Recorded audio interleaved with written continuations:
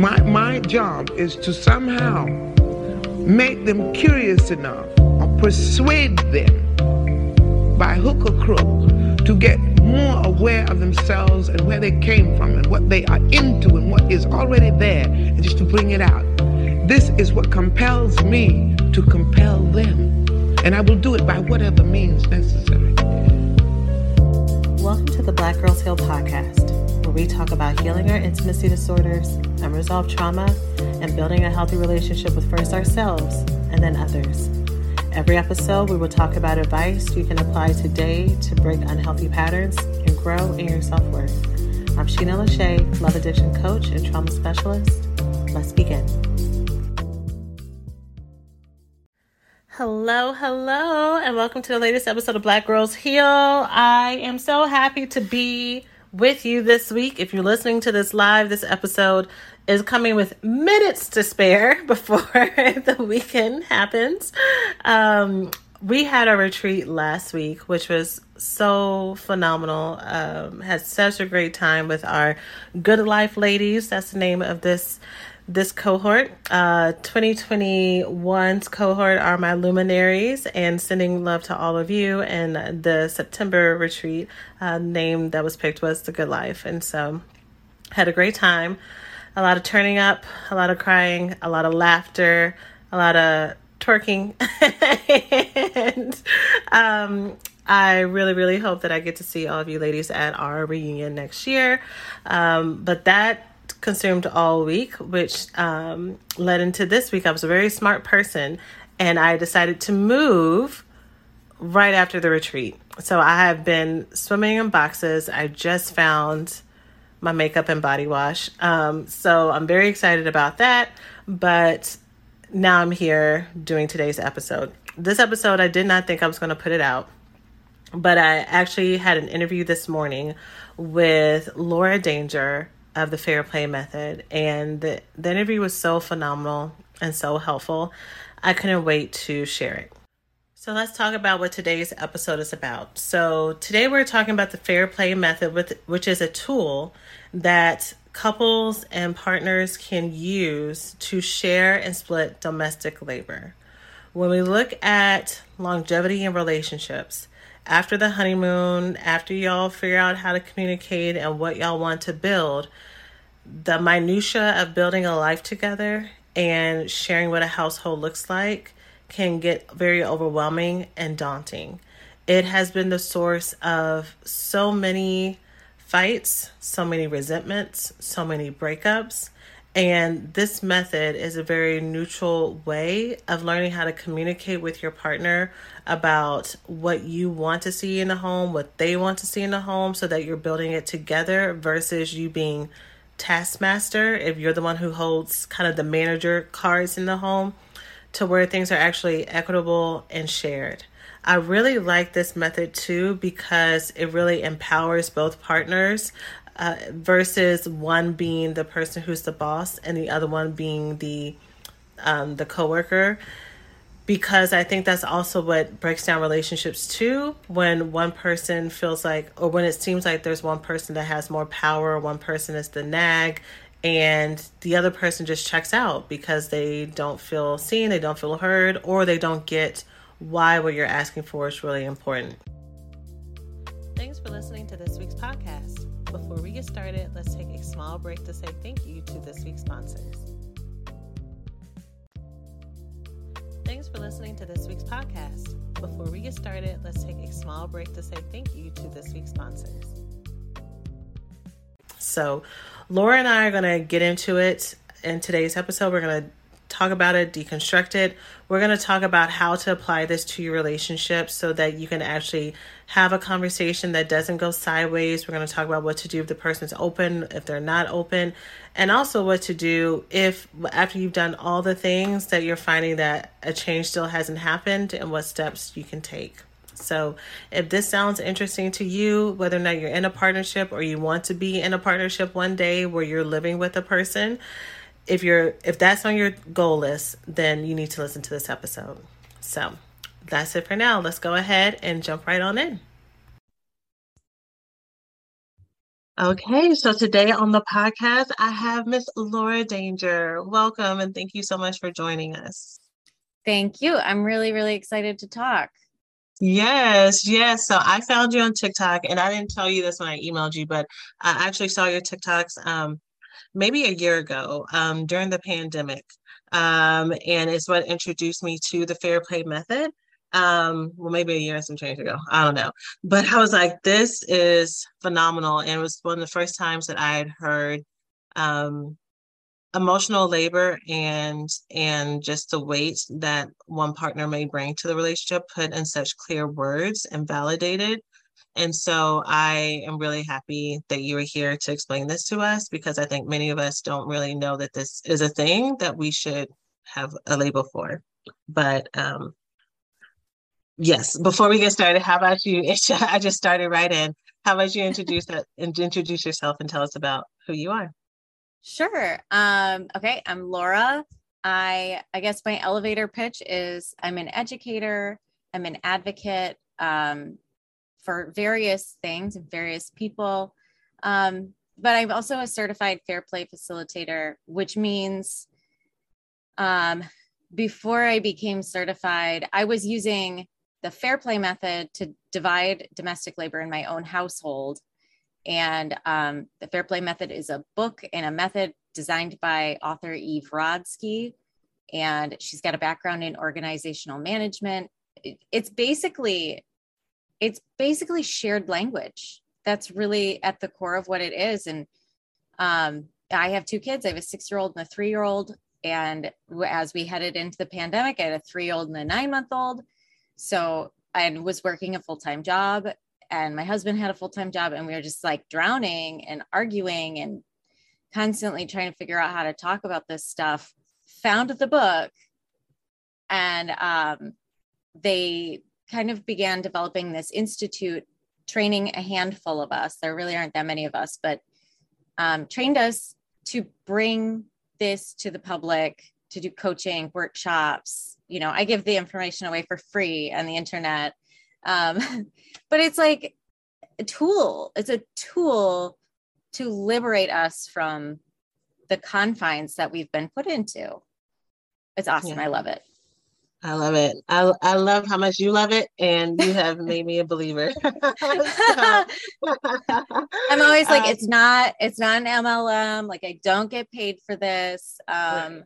I just, like if you come do a consultation with me, I get paid for that. But I just truly, truly believe that every household should have the language to advocate. Right, right. So you're the best person then to tell us what is the Fair Play method. All right, let's get into it. Okay, so the Fair Play method, like I have this very vivid memory of, I found this book back in 2019, right before the pandemic hit. And I had it on audio, and I was like driving home from work one night, rushing to get my kid from daycare to do then solo bedtime because my husband works nights, and I'm like drowning. And there's a part in this book where Eve is, she reads it. She's like in my ears going through and saying, every single piece it takes to run a household. It's like a whole chapter where she's like, okay, it's the dishes. It's not just the dishes. It's going around the house, making sure the dishes are picked up. It's making sure that there's soap. It's making sure that there's enough time to get them dry, to cook dinner. And she's like going through that. And then she's like, then you sign your kids up for extracurriculars. And then you have teacher contact. Then you have projects. Then you have to make sure that she's like hammering me with the reality that we don't see at home. Mm-hmm. And I was enraged. I was like, this is what's been going on. I've been carrying all this without being able to communicate it. And the Fair Play method, she essentially broke down household into 100 cards. Mm-hmm. And the idea is so many of us fall into these traps of one person as the manager and the other person being told what to do. And that's not empowering to anyone. It's mm-hmm. like this cycle of resentment, just make me a list, but also don't tell me what to do. Like, mm-hmm. I never do it to your standards, but also, why can't you finish the job? It's like all of these conversations, many of us are having behind closed doors and not talking about. And she identified this concept of CPE, and that's conception, planning, and execution. So when we are talking about the laundry, a lot of people will be like, oh yeah, I do the laundry. I take it out of the dryer and I fold it and I put it upstairs. But that's not accounting for monitoring how often it needs to be done, making sure there's detergent, paying attention to what is coming up the next week. If your kids need their uniforms washed, when they grow out of them, when there are holes in the socks, all of these other layers, she says, which is brilliant, hold the whole damn card. I don't want to think about laundry. I want you to notice laundry. I'll do dishes. I got dishes. You got laundry. Now we are both out of this nag trap, and I'm not managing you, and you don't feel bossed around. Right. Brilliant. Right. I loved learning about this method too, because to your point, her language puts into word the mental and emotional energy that comes into every single thing, because it's not just the dishes, right? And all of that is overwhelming. You're literally in the household, you're running a corporation, you're running not only the daily tasks that are going on, but the future planning. You're looking at, is there money for this? Is there not money for this? You're looking at navigating things. You're managing your partner if you're the manager of the house, and then you're managing your kids, and then you're doing it all on your own, and it's just way too much. So no wonder women will start to feel I'm saying women, classifying women, because my podcast is for women, not because only women are the ones who do this, but no wonder women in a relationship will feel so overwhelmed, so taken for granted, so resentful, even if they are someone who really does enjoy different concept parts of domestic labor. It's too much to hold on your own. Yeah, that's the piece I hear a lot from people is I used, like, I'm doing quotes here. I used to love to cook, or I used to love, like, I wouldn't mind doing the laundry if I knew that sometimes I wouldn't have to. And the other piece that I hear a lot, which I'm sure is like maybe relatable to the people listening, is I don't feel like I can take on opportunities or leave the house without leaving a list, or like, it's not just overwhelming and tiring and annoying to do these things. It's literally costing people opportunities in their life. Yeah. I was just at a retreat this past weekend with about 8 women here in Houston. We're working on self-care and self-love in our relationships, right? And one of the women there was talking about literally this, that she feels like she cannot take care of herself because if she doesn't do it, then things weren't going to get done. But what we came to there, and why I'm so happy to have you on this podcast, is part of the reason why she wasn't able to let things go is because not that she was with a partner that didn't care, but because she wanted to control it. She didn't know how to let it go. She wanted it done her way. And if you want to be the boss, then you get to be the boss, but then you can't resent being the boss, right? If you married a partner who wants to share the load and help, you have to let him, her, or them do that, right? And let them own it completely so that you can have that rest. Nailed it. Yeah. That's, you have to get out of your own way. And the other piece of the Fair Play method is this, as always having this conversation about the minimum standard of care. And it does have to be a collaborative conversation. Otherwise you don't get buy-in. Like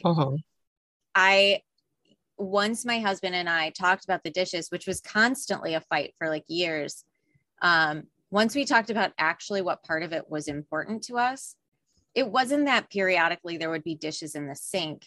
It was when there was like stuff in the trap of the sink. Like, that's the part that was gross. Or when it was too piled up, like, okay, I know you're going to get to it, but it's too piled up. I can't fill the water filter. Right. Like when we actually sat down without attacking each other, which is hard, it's challenging. But when we were finally able to constructively talk about what is the minimum standard, okay, it's so that the sink is functional. There's nothing left in the trap overnight. And like, there's always enough dishes to eat that otherwise I don't care. Yeah. And then you got to get out of your own way. Right. Exactly. So I can't card deck. And just to repeat part of what you said, just to bring it all together, the author breaks down running a household into 100 different decks, and then you will or 100 different cards, and then you'll sit with your partner and you will talk in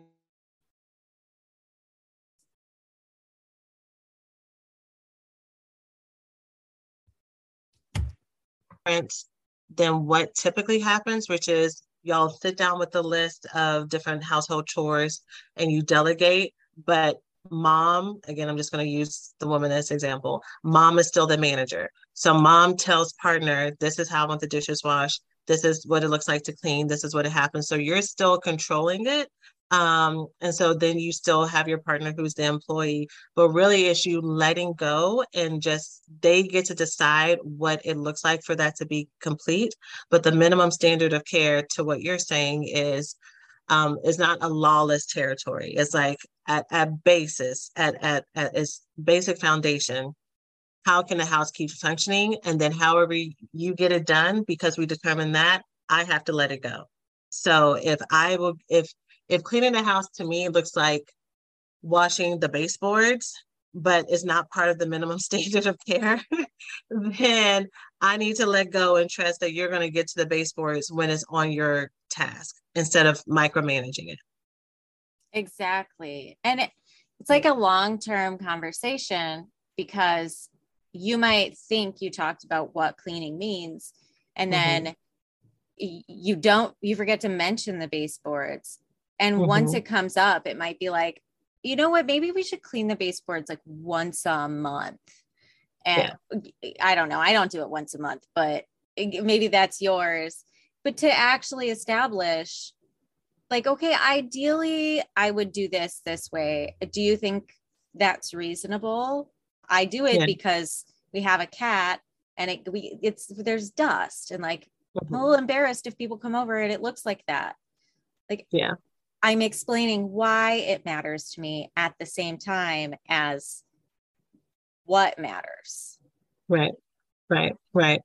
And I wanted us to talk about this tool, right, on the podcast, because here we spend a lot of time talking about trauma and distance and relationships, and working through all of our walls to let people in, and also learning how to be open and ask for help, right? And once we get to that place where we're in partnership with people who we love and they love us, the love isn't enough. We need to know how to come together as two different people, or multiple different people if you're in a polyamorous relationship. But for the sake of this example, come together as two different people with what does building a life look like for us, in a way where we're not going to end up killing each other, where we're not going to end up divorcing, because I mean, this is the type of stuff that makes really potentially healthy couples break up. And especially if one of the partners is socialized to not even think about this or consider it. And again, that's both sides. And I've said this before, I am not domestically blessed. There are things that other people notice that I'm like, oh, that's an issue. Like, it's just so, but even with that said, if you're with a partner who is open to communicating about that, sometimes people just don't know. And it's not that they're being negligent, they just grew up differently. So how do we come together to meet both sides where both people are heard? That's equal playing ground, right? That is not a battlefield. Right. I mean, I'm curious, I get this question a lot. Like, how do you bring this up? How do you talk about it? I'm curious your thoughts on this before I inject mine. Yeah. Well, I think just in general, it's important to have regular couple check-ins. I think when we wait until shit goes sideways and then we want to talk, things are already heated, already mad at you, and I have 10 other things that you're not doing right. So I'm not going to listen to what you say until you listen to me. So I think having proactive, just weekly, and it doesn't have to be a 3-hour thing, but just like, how are you doing right now? How are you feeling in the relationship? Are you feeling supported? And sometimes it's just 1 minute and you're like, yeah, everything's great. And sometimes it's a deeper conversation. So I think that sets the standard for y'all to have these type of real, productive conversations. If you haven't been doing that and things have been tense, I would, I like asking for consent before I launch into something. So that looks like, hey, how you will first check in to see how they're feeling. How are you feeling today? Right? If they're stressed, maybe this isn't the right time. If they're always stressed, saying, I know you're stressed, but I just want to check in. Are you okay to check in? Are you open? And having them say yes or no, yes, I am, or no, not right now. Can we talk later? If they say, what's it about? Well, I just want to see how things are between us. I just want to talk and see how things are. I wouldn't say exactly what it is, especially if it's something you've been fighting about for a minute, because it's going to go sideways. They're not going to let it go. They're going to say, well, tell me now, what you want to talk to me about now? Set yourself up for success. Make it as mutual as possible. And then whenever you have that conversation, whenever it's time, I would start off with as much praise as you can. People get tired of hearing what they're not doing right.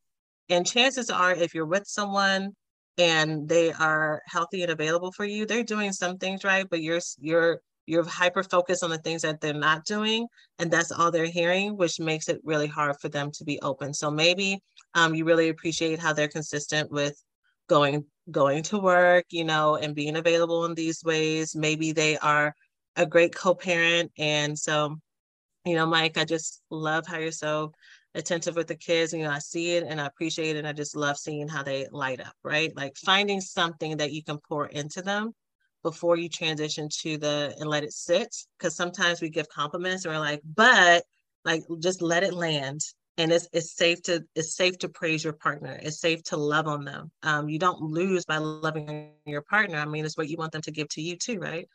So I'm letting it land. I'm just giving you a whole thing. I love it. I love it.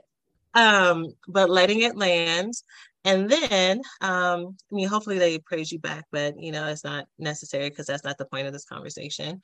But then transitioning to, so, those are the things that I love about you. And because I love you, I really want us to not be fighting about this anymore. And I was thinking that the ways that we've been trying has made either both of us feel defensive and it's not working.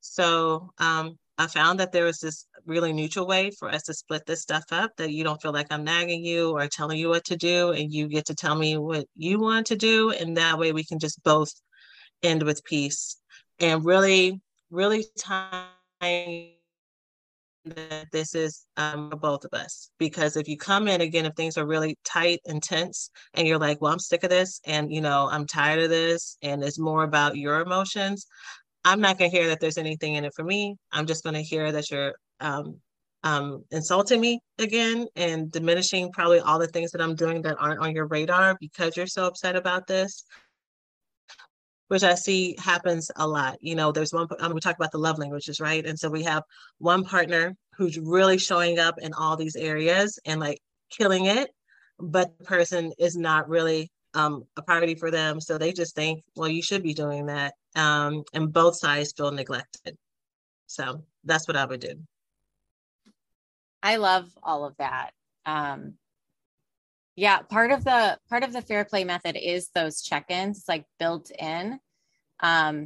So like you said, like once a week you get together, you talk about it.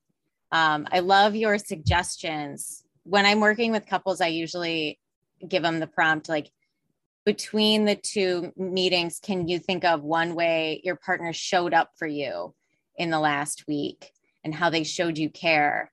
And like you said, like noticing what's going on with the other person. I think that's really important. Get ahead of it, right? You're trying to solve these communication issues or put the energy in up front in a positive way instead of spending your time arguing.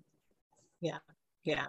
And for anyone who's like, okay, I'll start doing check-ins. If you haven't been doing it yet, I need you to think about check-ins as business meetings, and we don't take business on date nights. So do not do check-ins on date nights. Date nights are for fun, pleasure, connecting, intimacy, sex.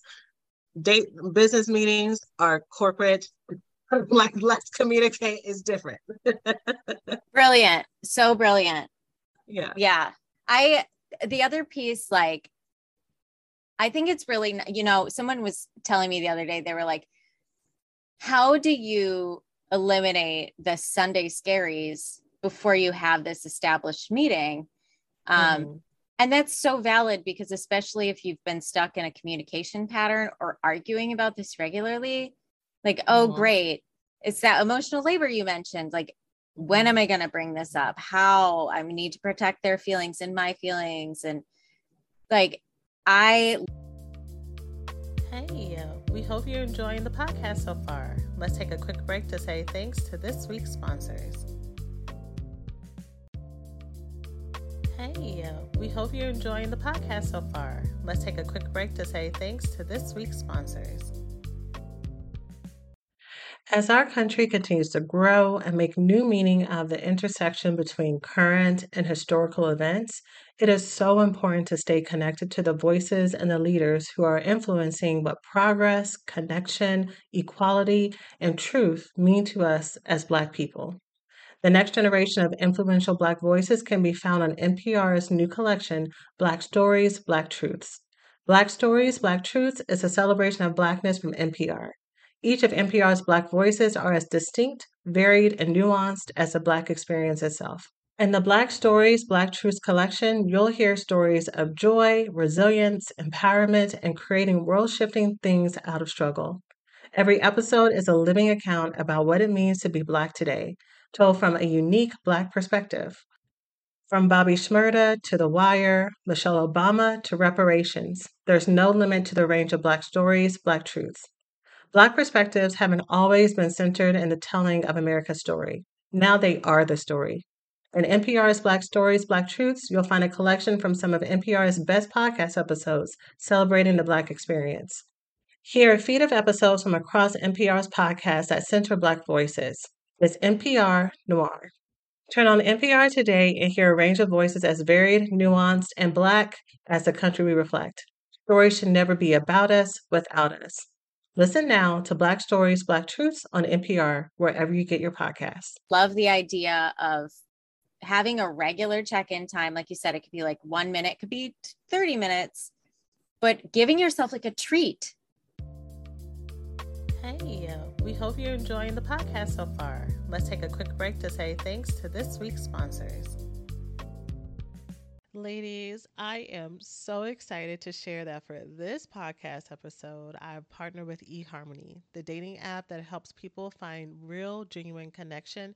And for me, this app has absolutely held true to their promise, connecting me to a truly incredible relationship and partnership with someone who truly gets me.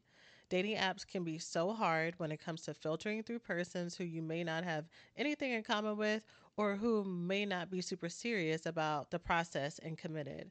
With eHarmony's one-of-a-kind compatibility quiz, you get a baseline standard in every match of your compatibility around values, communication styles, likes and dislikes, energy levels, and so much more.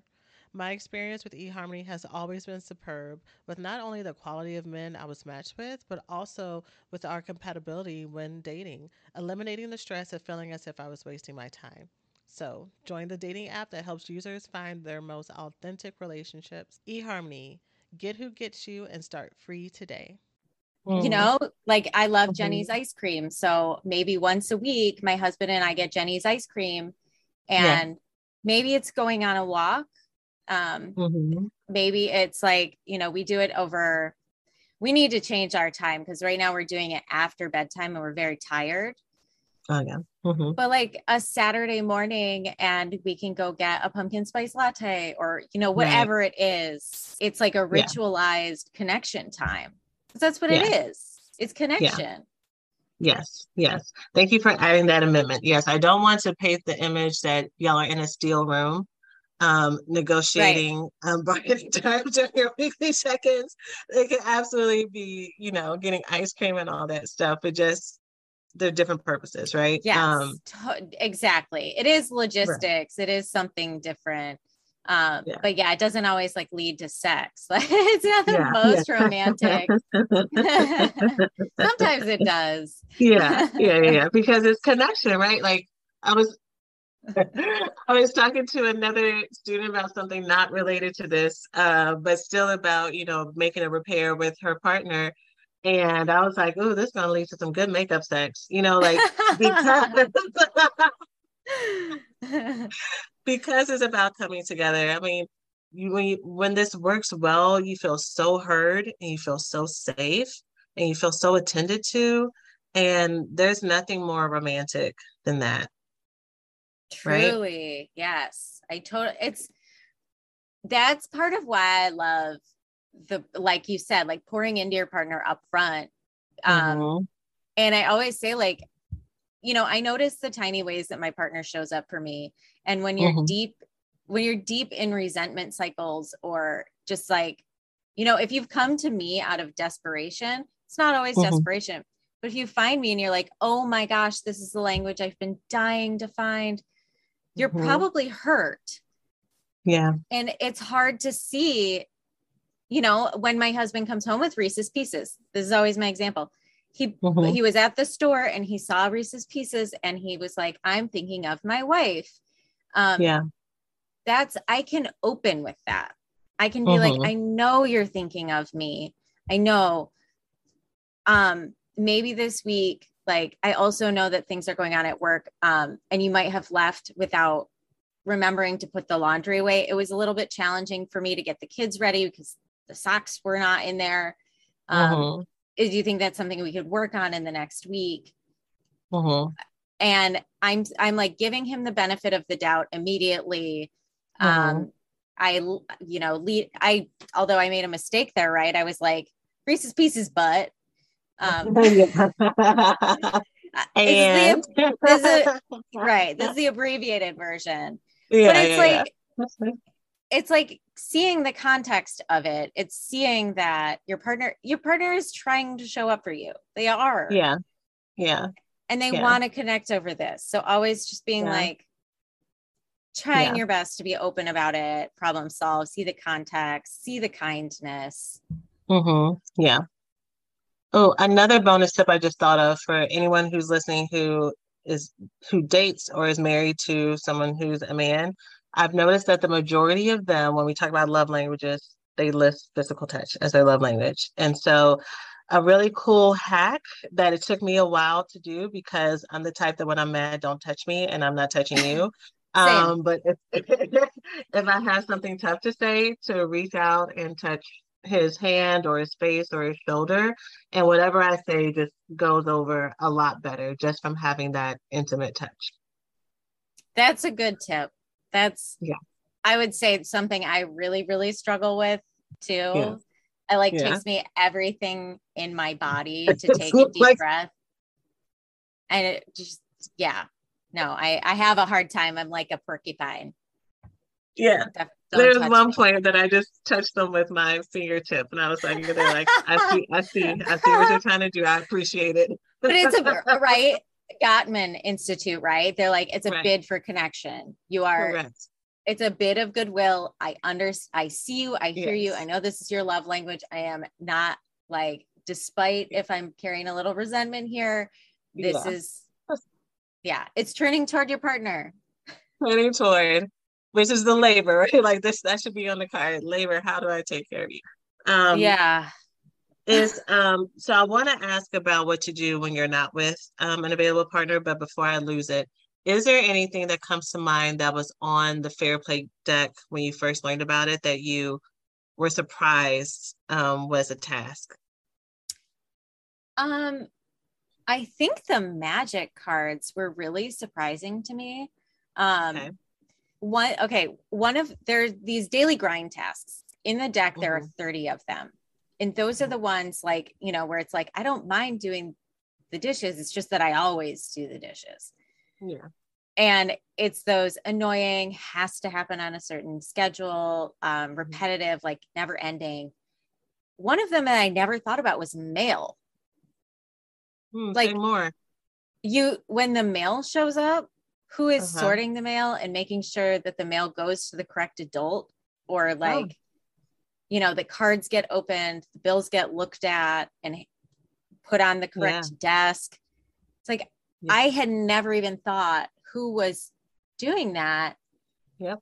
Because in my experience, as I'm unpacking my own experience with implementing Fair Play, I resented that if he dropped the ball, like if he didn't get to something, I would. And I constantly felt responsible, despite neither of us ever talking about who actually was responsible. He didn't think I should be responsible. I thought I was supposed to be responsible. Right. And the whole idea behind the system is like, okay, you're on mail. Now I'm going to like, if I do it, it's just like I'm helping out. But if I don't, I know you've got it. Right. So that was surprising to me, but also things like magical beings is an interesting one. What's that? Like, first talking about, do you do Tooth Fairy? Do you do Santa, Easter Bunny? Like, I don't know, Sasquatch. And who's in charge of doing? Yeah, and who's in charge of doing all that stuff? Oh wow, yeah.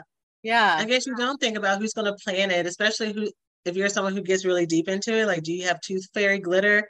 How much is it going to be? Who's going to stay up late to sneak it in? Who's going to have the conversation with the child? Yeah, that is a lot of labor. Yeah. Easter Bunny. Oh my God. Go ahead. No, exactly. And it's so rooted in that, the telling your story as to why it matters. And because one of the first videos I did that went really viral was this woman saying, like, ladies, make your own stockings, because if you don't, you'll end up with an empty one on Christmas morning. Oh, I remember that one. That hurts. Yeah. Go ahead.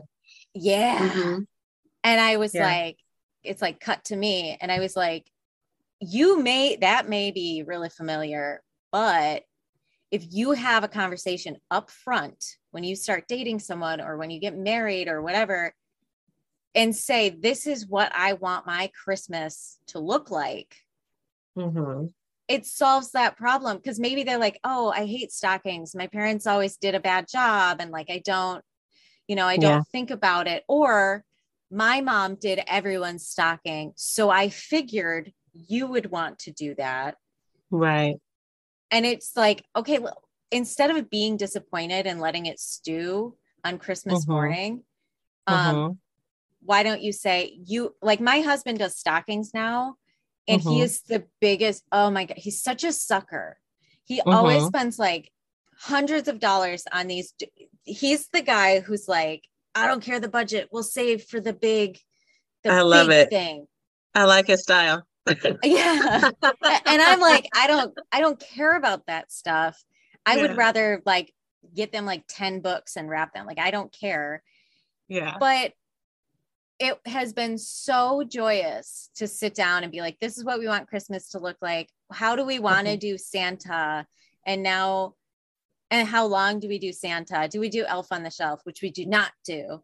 Oh yeah. That elf will stay there for 6 days. Moving about in charge of it. But it's like, I got enough to it. Yeah. Talk about it. Talk about who's going to go out and shop for the stuff, or put out the, like last year we got walkie-talkies, and one of us went downstairs and the other one went upstairs, and we pretended that Santa was like on the walkie-talkie, like flying above. I love it. It was so sweet watching the kids. And like, I don't know if my husband would have felt empowered to come up with that super sweet, like, lifetime memory if we hadn't talked about it. Yeah. If you were the one running the show. Right. Yeah. Yeah. It's so hard to share. I'm going to keep going back to those of us who grow up in certain households. I think, honestly, I think a lot of the people listening, and maybe this might be me projecting, but I think a lot of people listening, they grew up in households where one partner, one parent was either not believed in, maybe wasn't present. One parent, especially the mom, did everything. And so we don't even know how to trust our partners. Like there's no concept, like when we look at all the alternatives, there's no possibility that things could work out better if I actually let this go. Like maybe it'll be mediocre, but that they'll raise the standard, impossible, because we've never seen it before. But we have to learn how to let go to make space for the amazing person we committed to be as amazing as they are, as they are. I'm so grateful that you said that. Because right, that's this other layer of like what patriarchy does, mm-hmm. which is tell men that as they become adults, they should prioritize themselves as laborers or financial mm-hmm. providers. And I was thinking about this concept recently where, you know, we don't see men as caregivers. And mm-hmm. when I can't even put it to words, but like when the adult men in our lives tied their value to work mm-hmm. and they didn't bring any value or very mm-hmm. minimal value outside of that, mm-hmm. a lot of people, men, women, anybody, cannot see how a male figure in a family can bring more. Mm-hmm. Yeah. Like if I didn't see my dad as mm-hmm. anything more than a provider, then how could I, like, what is my husband outside of that? Yeah. It's messed up. It's mm-hmm. so messed up. Like I didn't marry my husband for a job. These days, no, they got a dual income. Things are weird. I married him because I love him. And he's just like silly and sweet and all these things. Like it sucks that we put ourselves in these boxes. Yeah. And I mean, even to that point, like with the silliness, I think, and you can tell me if you disagree, but I think for the most part, maybe because women were socialized to carry so much, we can tend to be kind of the business managers in the household and so more serious. And so if we're with men, when the man is allowed to be creative and play and be silly, like things just get so much more fun. To be able to leverage that imagination to the benefit of the household is incredible when it works. Yeah. Yeah. Versus him playing Call of Duty all day, because that's the only way he gets to play. Right. Yes. And it's really like, it's empowering to me as a mm-hmm. partner to not have to be the engineer and not have to be managing everything. And once we establish like what actually matters to our family, I can communicate with my husband, like, you know what, I really haven't connected with the kids in like a playful way this week. I'm going to get a McDonald's Happy Meal and stop worrying about like a dinner so that we can play. I want to keep them up late and I want to play. I want to be silly. Yeah.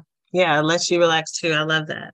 So what you said earlier about going back to the stalking, because like I said, that one cut me. But sometimes your partner's resistance or their no is not because they actually don't care or because they're lazy, but they just don't understand. They don't understand the story behind it, right? The history, what it means to you. And once you communicate that, then they get more buy-in. What do you do? Because this is all assuming that we're with partners who are capable and want to. What do you do if you do everything we're talking about? You get the book, you get the card deck, and nothing changes, or they double down? I'm going to give my input, but I'm really curious about your wisdom here. Okay. My thought is like, number one is always find a coach or a therapist who can help you sort this out. Yeah. But also my question is like, what need is this relationship meeting for you? Yeah. Because it's very, in my opinion, tied to being seen and heard. And if you are saying, I need this. I want this. I want my life to look like this. These are my values. And your partner is saying, these are not my values. These are not things that I want. Then I think you need to take a really solid look at, are your values aligned enough to continue to be in a partnership, or are you getting enough needs met? And can you get other needs met, like intimacy or like certain kinds of fun or whatever outside? And are you okay with that? Mm-hmm. Personally, I just think it opens more questions. Yeah. What do you think? Yeah, more individual self conversations with yourself. So, I think I'll start with the second part that you said. If you're with someone who you're talking to them, they're saying, this is not my values, I'm really not open to it, with different language, of course, but that's the point of what they're saying. I do think you need to have a, come to Jesus meeting with yourself, which is with, why am I here? Am I here because of obligation? Am I here because of fear? Am I here because I'm afraid it's going to impact the kids? Meanwhile, the kids are watching you run yourself ragged, be depressed, have anxiety, fight with your husband or partner, not be intimate. They're watching the dissolution of mom, and they're watching the dissolution of what an unhealthy relationship looks like. And that's what's being modeled to them. And is it fear of doing it on your own when actually you've been doing it on your own for a long time, actually by yourself? Probably in a lot of ways. That's really why I wanted to have this podcast, because I think there's so much nuance. I think the women who listen to this, if the relationship is in turmoil, part of it is that they didn't learn how to communicate or share, because they didn't have healthy examples of what it looked like to be loved, and also to give love and give partners the benefit of the doubt. And so I wanted people to have this tool to move forward. But for everybody else who's been carrying all this, to give you one more thing for you to try with your full heart, of course, with a therapist, with a coach, or whoever you need. And if it's not working, you to decide, what do I want the rest of my life to look like? Can I live with this? Because the truth is, at this point, it's a deliberate decision. Life is not happening to you. You hoping that one day something is going to change. Nothing's going to magically change. You have to accept your partner for what they're able to provide. So if that's the case, and you want to stay because you feel like the benefits outweigh the costs, do you leverage getting housekeepers and domestic labor to help you? Because the truth is, right now, you're so stressed because it's too much. So you do need help. And if it's not your partner, it's somebody. Right? You do need a break. It's too much mental load to be on 24/7 or 25/8, right? When you're a mom and a partner and a wife, you need to rest and relax. And if you don't, you will, especially in the Black community. I was talking with some other students about this. There are so many of us dying early with congestive heart failure and blood issues and sickness, because the stress that we're carrying is affecting us somatically. We don't escape from it. So yeah, you have to make some deliberate, conscious decisions if it's not working. Yeah, that's a really, even on top of the labor, I'm so glad you mentioned it about like prioritizing yourself, because if your partner is not gonna protect your time, or they're gonna be like, I'll get to it, and then not get to it. And if you're noticing, okay, for some reason I'm in it, we're here, we're gonna stick it out, this is good except for this, you can protect your own time. Like you said, like it's an investment to find time to connect deeply with other people, to find projects that feel really fulfilling, that it's not a side hustle. It's not adding financial value to your home, but it's like, I always call it, it's like sticking a middle finger up at hustle, at like grind. It's filling your own cup. It's showing up for yourself and your family by pouring into yourself, but it's also an investment, just like you would pay for therapy, like doing a babysitter swap with a friend, or just like logging off, turning your phone off, doing something truly for you Mm-hmm. is an investment in your long-term health. Yeah. And sometimes in your partnership surviving. Yes. Yes. If you are stressed all of the time, there's no way you can relax. There's no way you can relax. And it's an investment in you as a mother and parenting your children, you know, whether or not you're going to be patient with them or whether or not you're going to go off on them and be enraged because of all this external stuff that has nothing to do with them. And then they be kids on top of it. Poor kids when you're in the way of mama's wrath, but it's not because you're a bad mom, it's because it's too much. It's just legitimately too much. So yeah, you have to be aggressive about prioritizing you and your rest and your health, because otherwise, you know, the phrase that people say all the time, if mama ain't happy, nobody's happy, because it's true. You are the heart of the home, truly. Yeah. I love it. Yeah. So I hope whoever needed to receive that, both sides take that, you know, the positive and going back to the positive, you know, there is a learning curve. You know, you don't have this conversation with your partner in the best of circumstances and there's an immediate change. Y'all are both going to need to learn how to do this differently because y'all been doing it a certain way for how long, right? You're going to need to baby step your way towards the transition. Yeah. And the advice I always give with this is like, there are a couple things. Your fare is going to be different than my fare. Yeah. 50% or 50-50 is not a reasonable expectation. Wow. And if you start with just owning an entire card, if you just start learning the concept of owning it, that can be, using that language can change, like within a week, it will change your relationship. I'm still on the part where you said your fare is not going to be my fare. Wow. How many fights are because of that? Because the other person's concept of what's fair is so much different than ours. And to be at a place where you can radically accept that. Wow. Sorry. I'm going to have to go take a moment for that. You're a preacher right there. Okay, awesome. Is there anything else about this method that we haven't hit on that would be important for the listeners to know? I think I just want to, like, I'm so glad we brought it to that last point, and I'm going to reiterate it.